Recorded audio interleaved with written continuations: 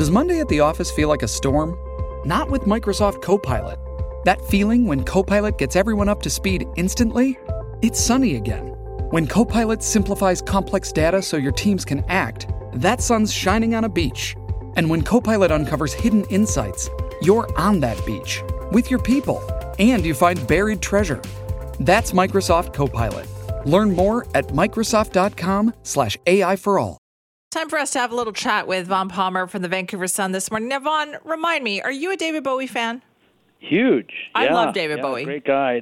You see that documentary that they popped out last year, Moon Age Daydream? Yes. Really, it conveys, among other things, his incredible intelligence, since it's almost all him talking about what he was doing and what he was trying to do. I remember watching a documentary that said, like, when the Let's Dance album came out, right, which was so huge, which had that song on it, Modern Love, China Girl, Let's Dance, it was pretty much because David Bowie decided he wanted to make a hit album. Yeah. Like he was tired of, doing the artsy stuff. He said, let's see what it's like to make a big hit album. And so he did, because that's what he could do. It's something I recommend. It's on YouTube. Conan O'Brien, when Bowie died, and he reposted it recently because we just had the anniversary, posted the funny highlights of his interviews with Bowie and his charm. And it's actually one of the neatest things out there. It runs about 5 or 6 minutes on YouTube, and this is like a human being, too. Yes. It's quite neat, actually. Very funny. Yeah, I do love him. Okay. Let's also talk about what's going on in politics this morning, too. So we got a bit of a preview, I think, yesterday from Premier David Eby about what we're going to be hearing from the NDP government. Yeah, the Premier isn't in the House today for the throne speech, which is unusual, but for a good reason. He's on his way to Ottawa today for the long-awaited health summit with the Prime Minister and the health deal that we're expecting. So that's a good reason. So he did an event yesterday with Mayor Sim, City of Vancouver putting up $2.8 million to hire mental health workers, as they promised, and Eby was there. Eby got asked what's in the throne speech, and he gave us a bit of a preview of it. He said that it'll be the big 4 priorities that his government has identified. So for those of you who haven't memorized them, they are housing affordability, improvement access to health care, public safety, and action on the economy and the cost of living. So that's the priorities.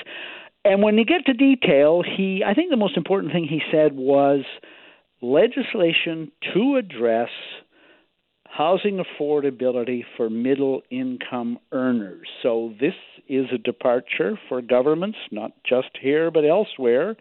Government housing plans in the past, Simi, were almost all aimed at social housing, aimed at first-time home buyers, aimed at the poor, low-income people.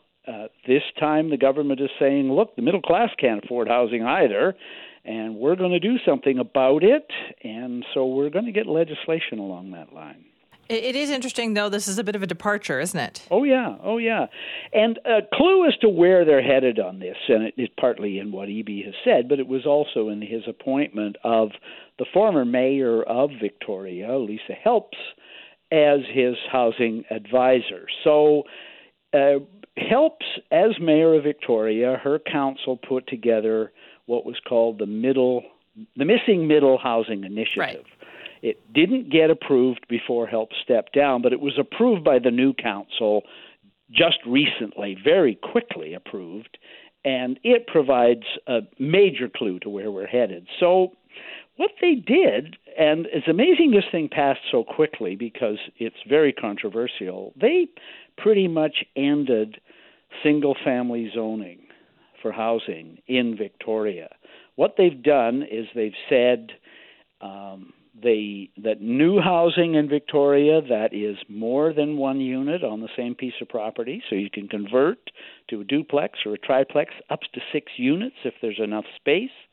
They've also said that that's the goal, townhouses, what they call houseplexes, so up to 6 units, not high-rises, but again, small-scale apartment blocks, townhouses on street corners.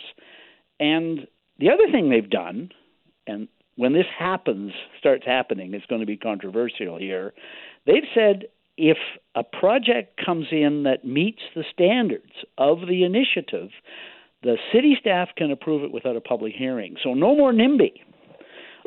That's where Victoria is headed, and as I said, I think the news is still sinking in my neighborhood, and people starting to look at it. I was talking to our colleague Keith Baldry the other day, because, of course, he lives in a Victoria neighborhood as well, and everyone's going, boy, oh boy, is this going to be interesting when this starts happening. EB, I think, is headed in the same direction. And to get there, Simi, it might well mean we're going to see legislation that would impose these standards on municipalities, or at least allow it to happen. So single-family zoning in selected parts of British Columbia may be on the way out. Interesting. And what was this issue about the Esquimalt base? Again, this our colleague Rob Shaw picked up on this. So when the Premier was in Ottawa last week meeting with the Prime Minister, he took 6 members of his cabinet along, one of the things he talked to the federal government about was unused military land. So the one that people in Vancouver know about is the Jericho lands, right? But he said to the Prime Minister, you got this Esquimalt Navy base here in Victoria, a whole bunch of military land that's not being used there anymore. Why don't you open that up for housing development? Now, EB pitched it as housing for the people that work at the base, but it would also increase the amount of housing available in the provincial capital region. Some of that military land is really good land. It's right at the entrance to the harbor. It's waterfront property. So, and EB said yesterday, got asked about this, said, well, Ottawa went, that's an interesting idea. I mean, they didn't rule it out and say, forget it. So I think that one is got considerable potential here in the capital region as well. That's an interesting one, too. Now, when it comes to that announcement yesterday, I know there's a lot of questions as well, Vaughn, about what does this mean for other cities? Does that mean that other cities are also going to have to take on mental health issues in their city? It was a good question yesterday. I mean, the mayor and the premier are both there celebrating the announcement, and the mayor is saying, well, we promised to do this, so we have to do it, and he's right about that, and the health region said, we'll partner up on this. But the question to EB was just what you said, Simi. Is the message here that, if you want action on this, your municipality is going to have to line up? Some municipalities have the means, but some of them obviously don't. And EB said, no, that's not what we're talking about here. We're talking about partnerships. We're talking about municipalities, partnering up on things.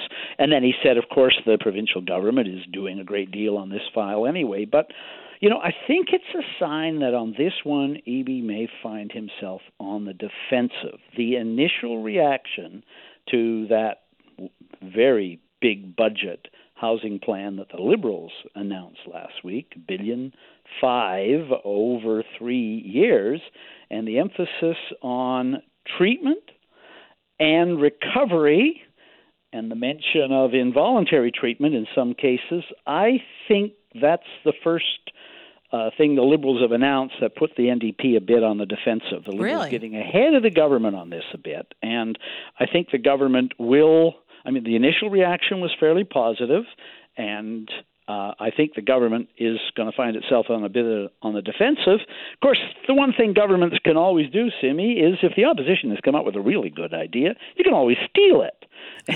That's always the risk for opposition parties. Opposition is saying they're going to wipe out user fees for treatment beds. Well, the government could do that as well. The opposition is saying we're going to establish regional treatment centers for complex cases of addiction and mental health. Well, the government could do that as well. So the one thing I don't know if the government will touch is involuntary treatment.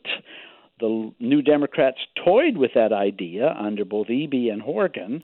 The Liberals say they're going to do it, and on that one, Simi, my sense is the public is there already on that being a last resort, especially for young people who repeatedly overdose.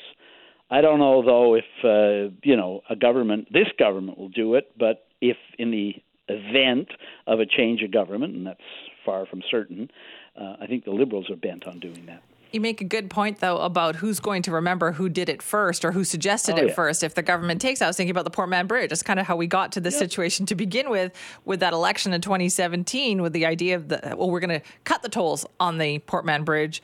And the NDP said, no, we'll just get rid of the tolls on the Port Mann Bridge. It was one of the great acts of one-uppersonship in provincial politics.